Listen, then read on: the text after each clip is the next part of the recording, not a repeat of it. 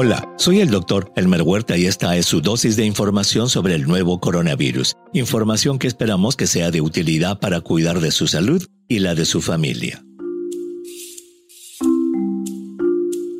Una reciente y súbita decisión de una jueza federal en Estados Unidos que dejó sin efecto el mandato de las autoridades sanitarias sobre uso de mascarillas en el transporte público en el país ha sido recibido a la vez con ansiedad y júbilo por diferentes segmentos de la sociedad. Con cifras favorables relacionadas a la pandemia en la mayor parte del planeta, con la excepción de China, es momento de revisar qué es lo que podría pasar en el futuro con el uso de las mascarillas en las sociedades occidentales. Y la razón por la que decimos sociedades occidentales es porque durante la pandemia el uso de las mascarillas, practicadas por décadas en muchos países asiáticos, tuvo que ser adoptada a la carrera por sorprendidos pobladores de países occidentales que antes de COVID-19 nunca hubieran soñado usar una mascarilla en público. ¿Habrá llegado el momento en que las sociedades occidentales adopten el uso de las mascarillas en su vida diaria? ¿O las abandonarán inmediatamente después de que las autoridades determinen que su uso ya no es recomendado? ¿Adoptarán las sociedades occidentales el uso de mascarillas como lo hacen las sociedades orientales, cuyos miembros se ponen una mascarilla al primer síntoma de enfermedad respiratoria? ¿O volverán al pasado y no volverán a usarlas jamás? Es imposible saber qué es lo que traerá el futuro. Pero mientras este llegue, y aún con una pandemia que no ha terminado, es momento de replantear el uso de las mascarillas en los próximos meses. En su adopción durante la pandemia, el uso de las mascarillas ha pasado por varias controversias. La primera estuvo relacionada a la tardanza con que tanto la Organización Mundial de la Salud como los Centros para el Control y Prevención de Enfermedades de Estados Unidos recomendaron su uso en la población. La segunda estuvo relacionada al tipo de mascarilla que era necesario usar. ¿Cuál era mejor? ¿De tela, quirúrgica, respirador N95, doble mascarilla? La tercera controversia estuvo relacionada al ambiente en que debía usarse la mascarilla. ¿Solo en un ambiente cerrado o también al aire libre?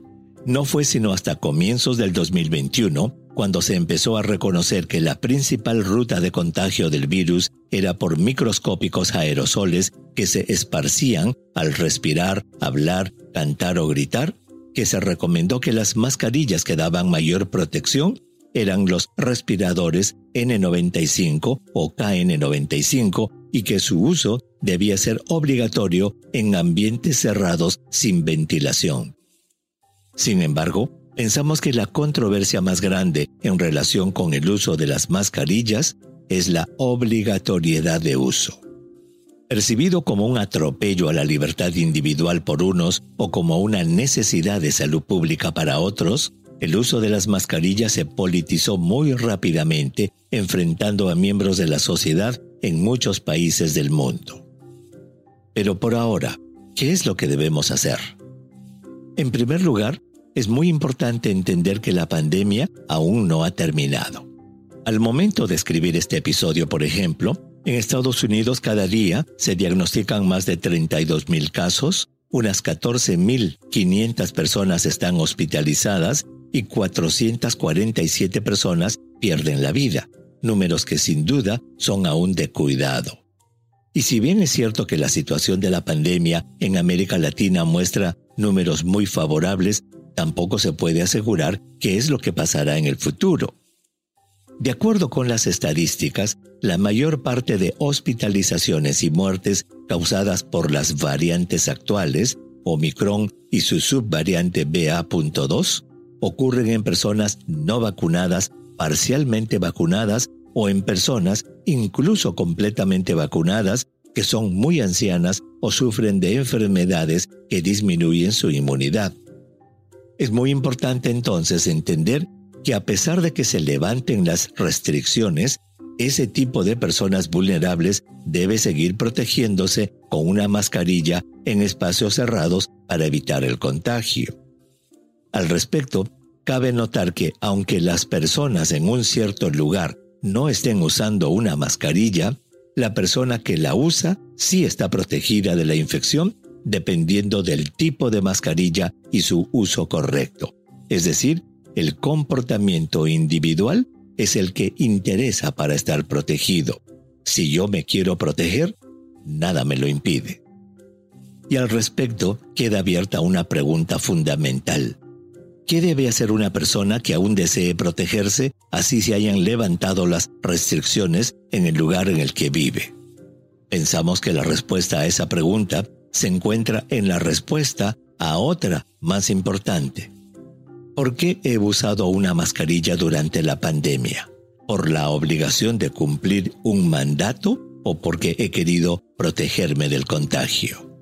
Si la razón por la que he usado una mascarilla es para cumplir una disposición del gobierno, es muy probable que al levantarse la restricción dejaré de usarla. Y al igual que muchas personas en los aviones, al anunciarse que ya no eran obligatorias, reaccionaré con júbilo y alegría. Pero si la razón por la que estuve usando una mascarilla durante la pandemia fue porque entendí que me era útil para prevenir la infección, es muy probable que la seguiré usando en situaciones que puedan causar un contagio. Por ejemplo, en vehículos de transporte público y en otros espacios cerrados. Será una decisión personal, basada en el cuidado de mi salud.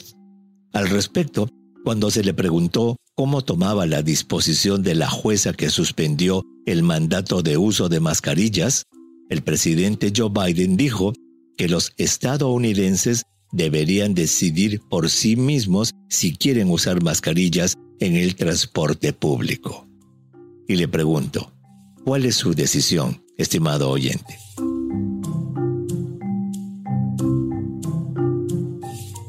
Envíeme sus preguntas por Twitter e intentaremos responderlas en nuestros próximos episodios. Pueden encontrarme en @Dr. Huerta. Y si cree que este podcast es útil, ayude a otros a encontrarlo calificándolo y revisándolo en su aplicación de podcast favorita. Y asegúrese de suscribirse para obtener el último episodio en su cuenta. Y para obtener la información más actualizada, siempre puede dirigirse a cnnespañol.com. Gracias por su atención. Chao.